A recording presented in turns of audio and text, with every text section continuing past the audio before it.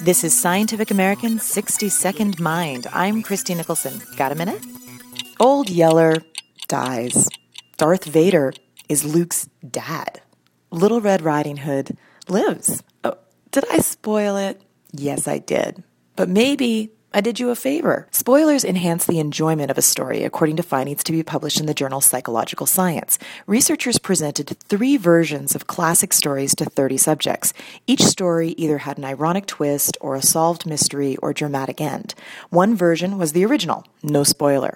Another had the spoiler woven into the story, and the third gave the spoiler right off the bat.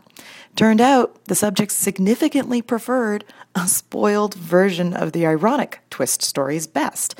The literary stories were the least preferred, but subjects still enjoyed the spoiled version more than the original. The researchers speculate that narrative is inherently interesting, and spoilers may make the stories just easier to follow. These findings do make us realize good storytelling doesn't rely on lingering suspense. I mean, I've watched Planes, Trains, and Automobiles about 20 times, and I know they make it home for Thanksgiving. Sorry about that. Thanks for the minute. For Scientific American's 60-Second Mind, I'm Christie Nicholson.